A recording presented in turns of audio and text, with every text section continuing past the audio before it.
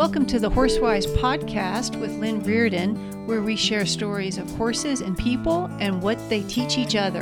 On today's episode, I'll be talking with Dr. Jimmy Nichols of Bluebonnet Feeds about truly fascinating science breakthroughs in equine nutrition and how that relates to new theories on human nutrition. We also laugh way too much about things like Captain Crunch, the Snickers generation, leaky gut, and the term fecal matter. I hope you enjoy the show and have a wonderful day. Before the interview begins, I just wanted to let the listeners know that there is some random traffic noise in the background at times. This is not because I interviewed Dr. Nichols on a street corner, though I'm sure she would have been game to do that. I had actually chosen a small coffee shop on a quiet back street for the interview. For whatever reason, large trucks immediately began zooming down the usually deserted street once our interview got underway. The good news is that it is just occasional and mostly interferes only at moments when I'm talking, and not saying anything particularly interesting either. Please enjoy the interview. I've never had so much fun and never thought that I would laugh so often during a conversation about equine nutrition. So welcome to the Horsewise podcast, Dr. Jimmy Nichols of Bluebonnet Feeds. Thank you. And now for our listeners who have no idea what you're a doctor of or what you would be doing for Bluebonnet Feeds, could you please kind of give an overview of what your work is and how you came to do it, what it involves? Yeah, absolutely. So I am actually the Director of Nutrition for Bluebonnet Feeds. I've been with Bluebonnet since 2011. I basically oversee formulation, so product development, basically anything related to nutrition and the feeds, that's on my shoulders. Wow. The quality of the product, just making sure everything is up to standard. I handle all of that. And then I also get out in the field and I do seminars and presentations and education events and work with we have a field of nutrition consultants, and so I do ride-alongs with them, and we'll call on individual horse accounts and customers and just kind of get a little bit more personal with some people. And so I kind of go, from the people side all the way to the completely data side. I kind of run that whole realm. Wow, it sounds like a pretty broad-based position. So it's not that you're just in kind of the lab, like people might think director of nutrition, like you're just in the lab in a white coat, and kind of looking at that only. It sounds like you're actually out in the field a lot, gathering, I guess, data, but also educating, which I find really fascinating.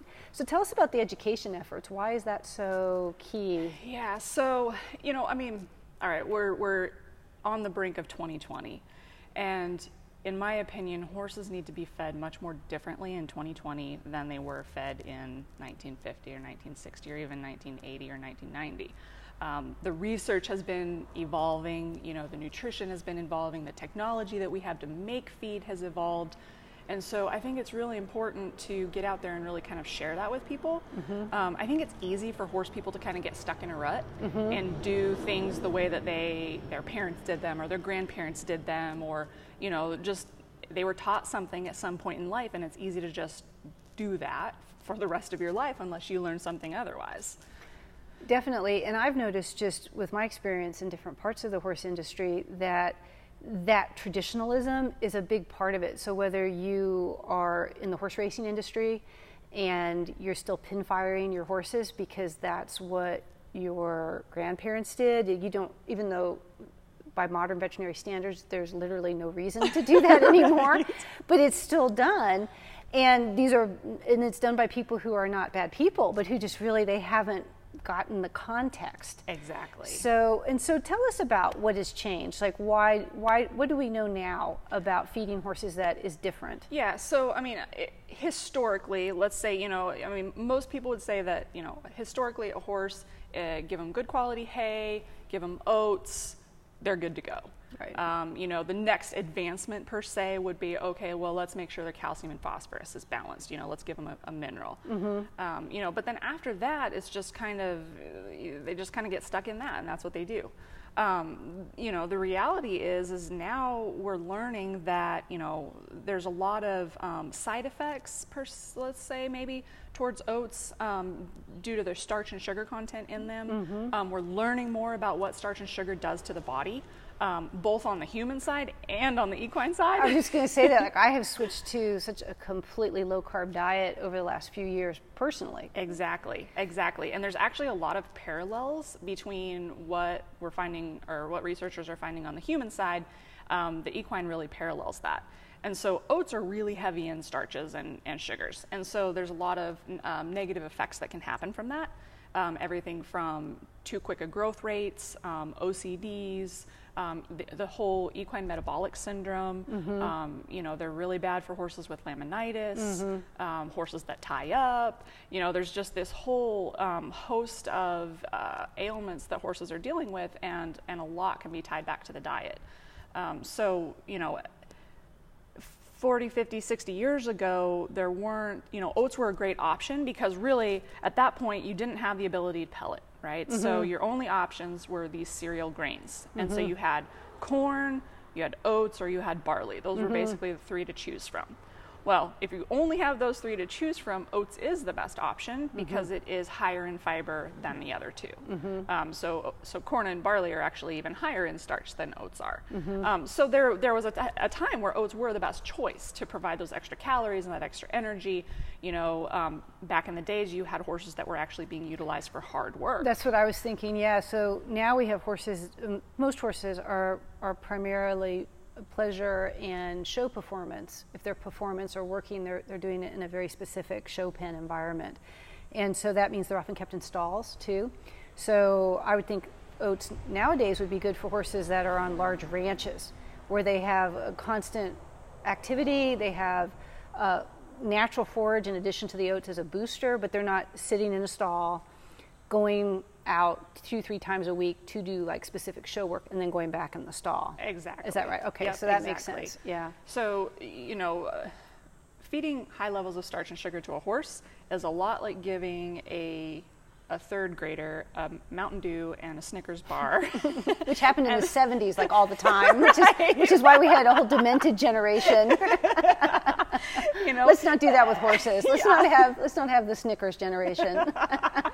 Well, and then on top of that, if you tell that little kid to then go sit in a classroom. Yeah, good luck. Yeah, exactly. And learn something. Good luck. Right. Not happening. Yeah. Not happening. And so we kind of have that same situation with the horses. They're stalled, for the most part. They get out, they get ridden for a short amount of time during the day. And then if we pump a bunch of sugar into them, we do get that kind of anxiety or that nervousness, the hot-headedness, so just a lot of these problems that people have with their horse and they can't figure out why. Right. It can actually tie back to nutrition. And so there's just kind of this movement that we're trying to kind of educate, there are different nutrition sources. So, cool energy calories versus, these starchy calories. Using fat sources are a really good way to get calories into a horse and get that bloom and that shine, but you don't get the excitable attitude and the hot-headed, you get a more level energy out of them. And is it, just because I'm thinking of the correlation to human diets, and is it essentially that an inflammatory response is being triggered, just like in people, if you have a high carbohydrate diet, a lot of starches, the current kind of medical opinion is that is actually creating a lot of inflammatory response, which is now they're seeing as the source of most disease. So is that similar? Absolutely. Oh, interesting. That's Absolutely. So fascinating. So in fact, it's actually starting to you can actually start to tie it towards leaky gut syndrome. Oh, fascinating. So if you have higher levels of starches and sugars in the diet, because horses are hindgut fermenters, so they have this good bacteria that live in very high populations in the hindgut, and starch and sugar can actually negatively impact those microbial populations. And to add to that, there's a direct connection between the brain and the gut. For sure. So it's called the gut-brain axis. And there's actually a direct line. There's a nerve called the vagus nerve that connects the two. And what we know both on the human side and on the equine side is if you have a gut that's out of balance, a microbial population that's out of balance, you typically are going to have issues going on mentally. So in humans, that presents itself as, bipolar, schizophrenia, anxiety, exactly, depression. And so you can definitely have that same effect in horses as well. Wow, that's really interesting. And in people, I know it can trigger autoimmune responses. Leaky gut is often really associated with that now. And I've read an article recently that there's been kind of a spike in autoimmune, at least diagnoses, compared to 20, 30 years ago, and maybe even 10 years ago. So I find that really interesting as well, because I've increasingly heard of horses that seem to have these on-again, off-again metabolic issues that aren't classically within a classic diagnosis, but eventually they become a classic diagnosis. So it does sound like that's a very interesting correlation. Well, and let me take a second just for the listeners to kind of explain leaky gut. Yes, please. Because it is, I think that's going to be the next big topic in the world of equine nutrition. So right now, if you walk into a room of horse people and you say, raise your hand if you've heard of gastric ulcers, almost everybody in the room will raise their hand, right? I work with thoroughbreds, so yes. Both my hands go up, yes. If you walk into that same room and you say, raise your hand if you've heard about leaky gut and understand it, you don't get anything. Oh. But I think if you look 5 years, for sure 10 years from now, you walk into that same room and I think every hand's going to go up. Oh, that's interesting. I think that leaky gut is really that next thing that people are going to start to learn about. The research is really starting to focus there. We're learning a lot more about that in the research side. So basically what happens with leaky gut is so think of the intestinal tract. The entire tract is lined with epithelial cells. Okay, so epithelial cells are basically what protects the inside of the body from what's going through the digestive tract. Right. And which would be bad for all of my listeners, just so you understand. We do not want fecal matter into the rest of our body, just to make that a really vivid and unpleasant image for everyone who's they've been starting to go, this sounds like science, and I'm falling asleep. So there you go. I introduced the term fecal matter, so everyone woke back up. Okay, go ahead.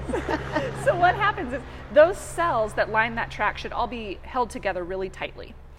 They're held together by what are called tight junctions. Okay, what happens in leaky gut is those tight junctions start to fail and those cells start to separate. So you then have gaps along the intestinal tract. And so it allows things that are in the digestive system to pass into the body that normally wouldn't be passed in. I see. So it can be, nutrients that aren't fully digested. Right. It can be antigens and things that the horse can be allergic to, or the body perceives them as being dangerous, so then attacks. And that's where you get back to this autoimmune. Right. Exactly. Right. And so one of the most common things I'll see is a client will come and I will say, I need a feed program that doesn't have, and then they will list like 30 different items.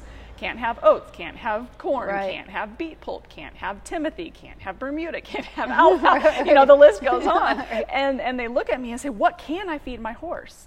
And that's where I stop and we start the education process. And, let's talk about leaky gut. Let's talk about what's probably going on here.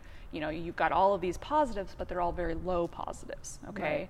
So more than likely what's going on is that horse has a compromised digestive system and is overreacting to the diet. Right. And so rather than leaning on allergy shots and making all of these deletions from the diet, trying to mask or treat the symptoms, let's get to the root of the problem and let's correct this leaky gut. And so there are things from the nutrition side that we can do to actually pull those tight junctions back together to heal that lining and prevent it from happening. And for our listeners too, explain how a high starch, high sugar diet kind of creates an environment where those tight junctions get looser. Yeah, so it really all starts with inflammation. Right, okay. And so that sugar basically goes in there, you get that inflammatory response, and that inflammatory response, that inflammation starts to then degrade those tight junctions. And when those tight junctions start to lose their ability to stay pulled together, they weaken. Right. And so that then allows the cells themselves to separate, and then it can actually go a step further where the cells will actually start to disintegrate themselves and fall apart. Everything becomes more porous, basically. Exactly. Okay. Exactly. So that makes sense. And so what is the solution? So explain like what your research has shown, but also how Bluebonnet feeds, because this is just for my listeners too. So I started using Bluebonnet feeds about 4 or 5 years ago and did a lot of research, tortured the company, basically made you guys do all these presentations because I was like, oh, a feed company, like they're all the same. And I got just a huge amount of knowledge from that process. And we started using the feed both for the charity that I've worked with part-time as also for my personal horses. Saw a huge change. just in the stability of the horse's response. The stability, of course, of the feed product is quite superior. But I just want to make it clear, I'm not like a paid representative. This isn't like, what do you call it? I'm not a affiliate or anything like that. Right. But I got a lot more interested in equine nutrition after working with Bluebonnet. So it is something that I personally can say that I have seen the benefits of without necessarily 100%. I wouldn't be able to rattle off what the science is behind it. So go ahead and do that part for us. Yeah, absolutely. That'd be great. So it really, the foundation of a good feed is really the ingredients that you use. And so what we do to begin with is our mill. So the Bluebonnet Feeds mill is a completely ionophore-free facility. Cool. And it's a horse-focused facility. And so for those that aren't familiar with the term ionophore, ionophores are basically feed-grade antibiotics that are commonly used in production livestock. And so the majority of feed mills out there are making feed for production animals, so cattle, production livestock that we would actually consume and eat. Horses really are kind of a secondary focus in most of those mills. And so they bring in ingredients that could actually be potentially harmful to a horse. And ionophores are one of those things. So basically, if a horse were to consume an ionophore by accident, it's lethal. And so there's the chance for cross-contamination, accidental, now if you are going to use ionophores in a facility, those mills do flushing procedures. There's a lot of quality processes, quality control processes put in place, but you can't eliminate that risk completely. Right. And so we take the standpoint that horses are our focus at Bluebonnet Feeds. So, we only bring ingredients that are horse quality. So we test all of our ingredients before they come in. We run nutrient specs. We have an analyzer in-house. We check for insects, weevil, trash. We check for just this whole list of things that each ingredient has to pass all of these standards. If it doesn't pass even one of those standards, it gets rejected. Wow, that's great.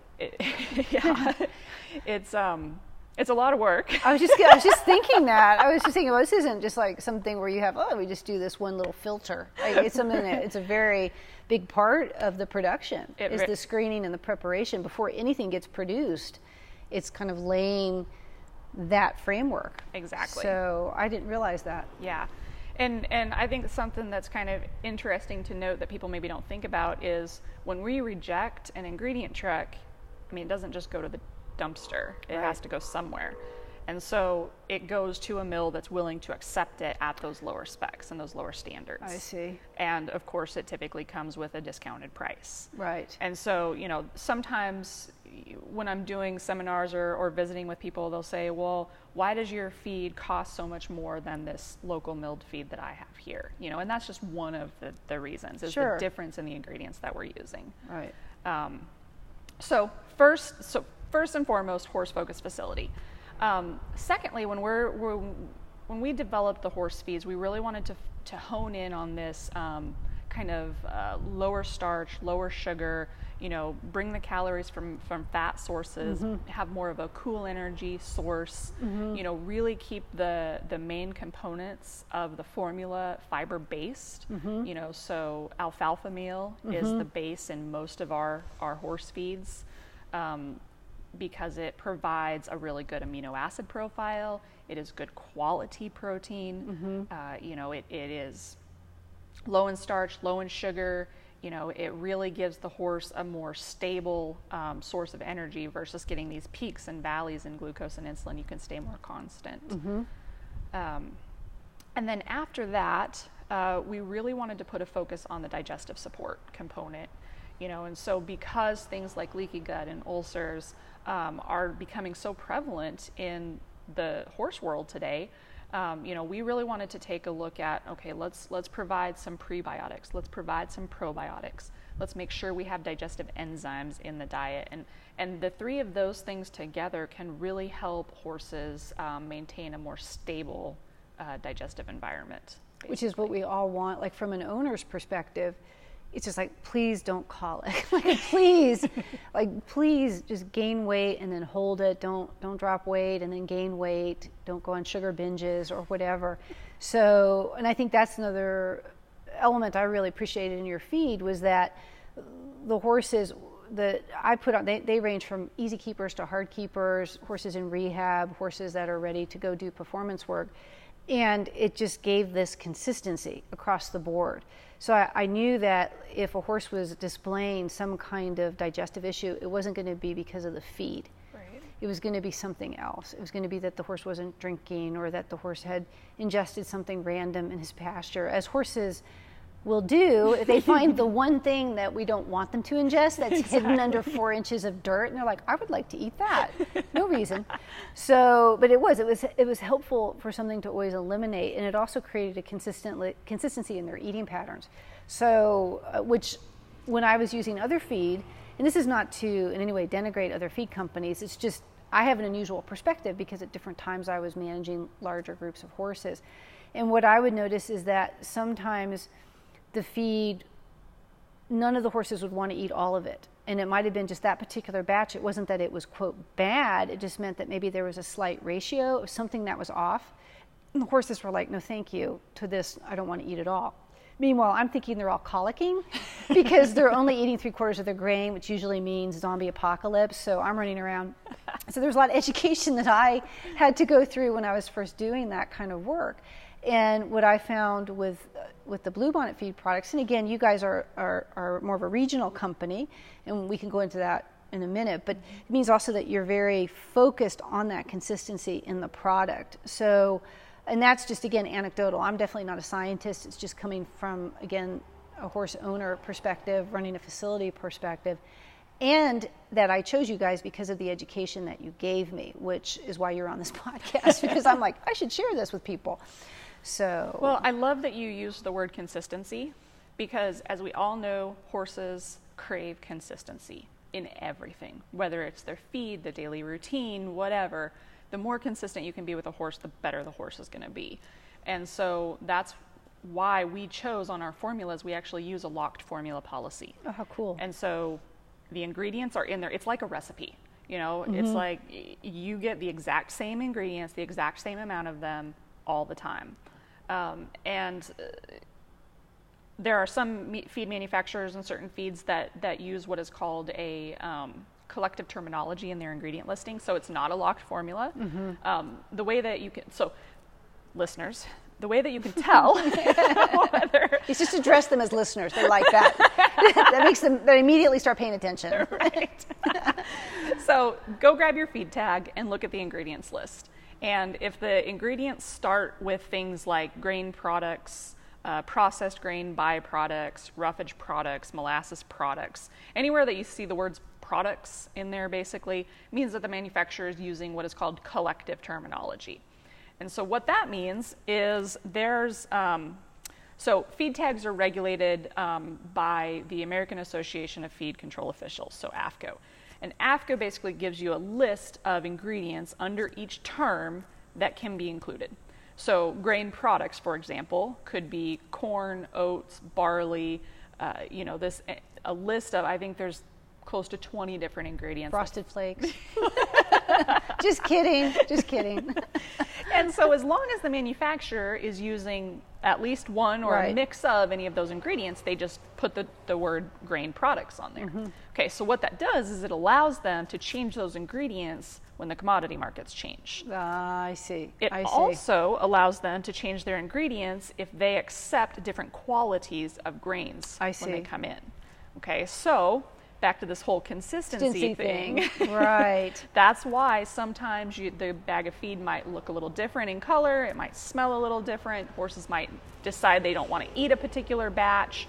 It's because there have been those small changes in the formulas, which can actually change the way that the feed looks and the way that the horse perceives it. Yeah, it's really fascinating. And so I'm not going to make you go through a recitation of all the Bluebonnet feed products. In the show notes for the listeners who are interested, and I know a lot of them will be, we will have links to all of the different product lines at Bluebonnet with the details, and I'll also include, information to how to get more information directly from the company and from Lindsay as well. So just to kind of keep that, so you don't have to go, oh gosh, now I have to rattle them all off like it's a test.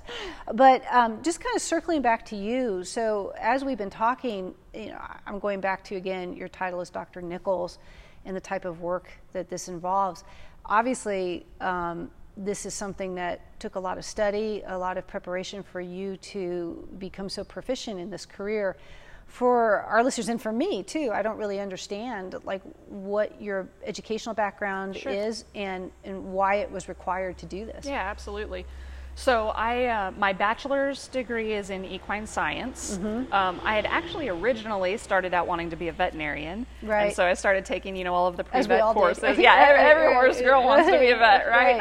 Right. And quickly decided that, being on call 24/7 and didn't sound so appealing, and I kind of wanted to have a life because I was actively riding. So I went through college on scholarships. Oh, cool. And, so I needed, horses to be a part of my life, and I needed to figure out what that looked like. So I changed from being a pre-vet major to equine science. So my bachelor's is in equine science. I then stayed and got a master's degree in animal science. My focus was equine nutrition. Wow. And then I actually entered the workforce after that. I actually started with Bluebonnet Feeds as an outside sales consultant and equine specialist consultant. I then went back to school, got my PhD, and then worked my way into the position that I'm in now as director of nutrition. So, with my PhD, what I found when I was in the field and even as I was working,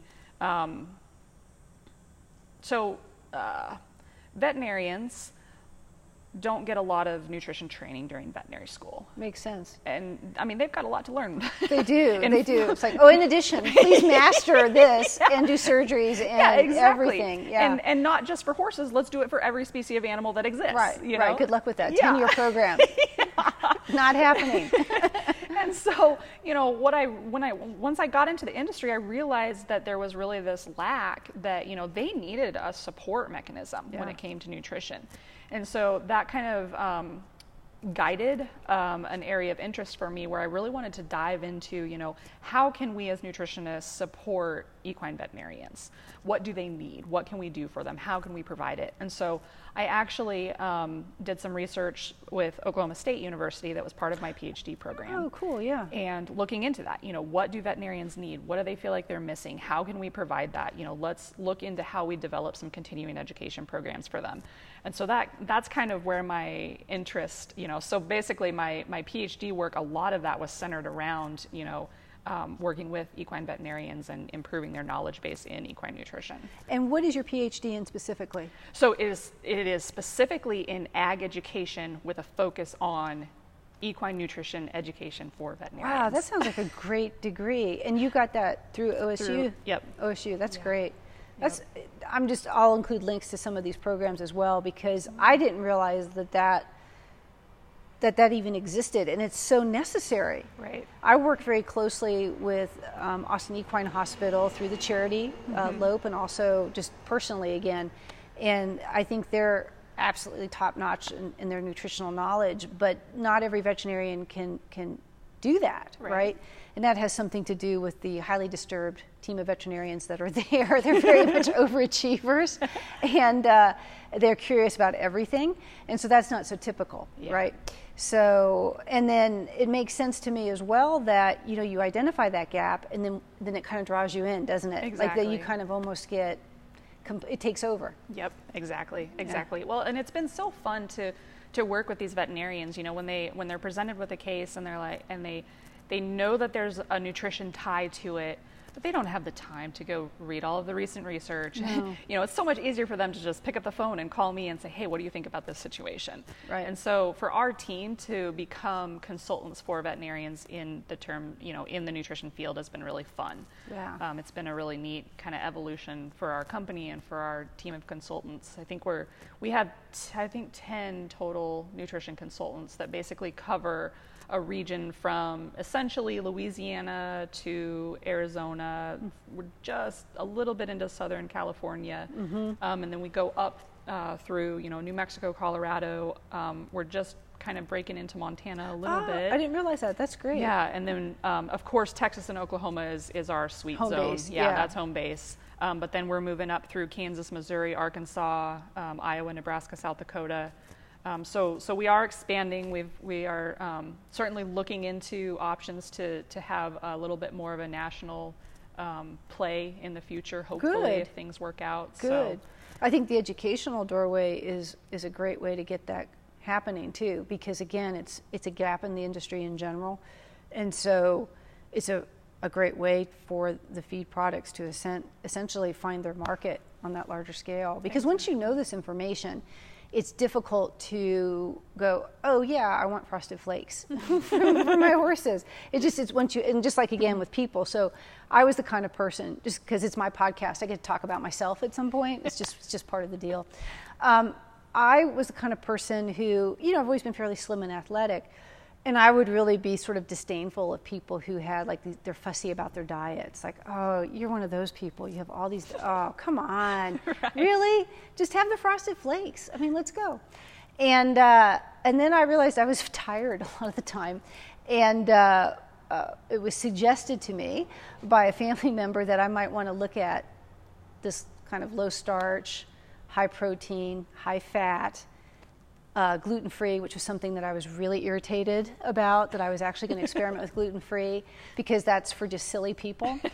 So, but I did it kind of almost on a bet. And sure enough, much to my chagrin, after about 60 days, I'm like, well, I feel a lot better. Got a lot more energy, so I guess I'm sort of gluten-free. So I was really kind of grudging. So now I can't make fun of people, which, gets me irritable, because I like to make fun of people. So once I had that, once I really experienced it and also saw it with some family members, that made me a lot more aware of, oh, this is probably why, it's the same with horses. Like you said, there is a lot of correlation. Horses, all animals are emotional, but horses really demonstrate it because we use them for performance and work. And so you really see that link between how they're feeling physically and how they're feeling mentally, sometimes in very emphatic ways that you would really rather not experience, right? So I just think that's just really going to be interesting for everyone who's listening to get that context. And I do want to circle back now to, you said you went to college on equestrian scholarships, so tell us about your horse background. Yeah, so it was actually rodeo scholarships. Oh, cool. Yeah, so I grew up on a ranch in northern Nebraska in the Sandhills. We were actually right on the South Dakota border, so the Nebraska-South Dakota border, actually half of our land is in South Dakota and half of it is in Nebraska. Wow. The state line literally ran through our place. The house is in Nebraska so and the cool. barn is in South Dakota. Right. Different zip codes. Right. So, I grew up with the ranching background and just grew up on the back of a horse. I mean, we used horses to move cattle, to do everything, on day-to-day ranch life. And so I learned to rope, I learned to run barrels and tie goats and all of that. And so rodeo just ran in my blood. So my dad was a saddle bronc rider and a roper, and my mom ran barrels. And Cool. I had no idea. Yeah, so it just kind of was, it's who I was. Right. So I was fortunate enough to go through college on rodeo scholarships, and then actually stayed, so at Montana State University, where I stayed to get my master's degree. I actually stayed and was a graduate assistant coach for the women's rodeo team as well. Oh, how neat. And it was really fun. The group of girls actually that I helped, recruit and coach went on to be college national champions. Oh, that's awesome. And so it was a lot of fun. It was a way for me to, kind of enjoy that part of my life still while getting my education and furthering that. So. Oh, that's terrific. Well, I really enjoyed having you on as a guest. Is there anything you'd like to leave our listeners with, or any extra last bit of leaky gut terminology we could kind of throw out there just to end it on some kind of a bacterial note? So I want to toss out a little teaser. Okay. Your listeners should check out Oral Plasma for Horses. Wow, is this like a stock tip?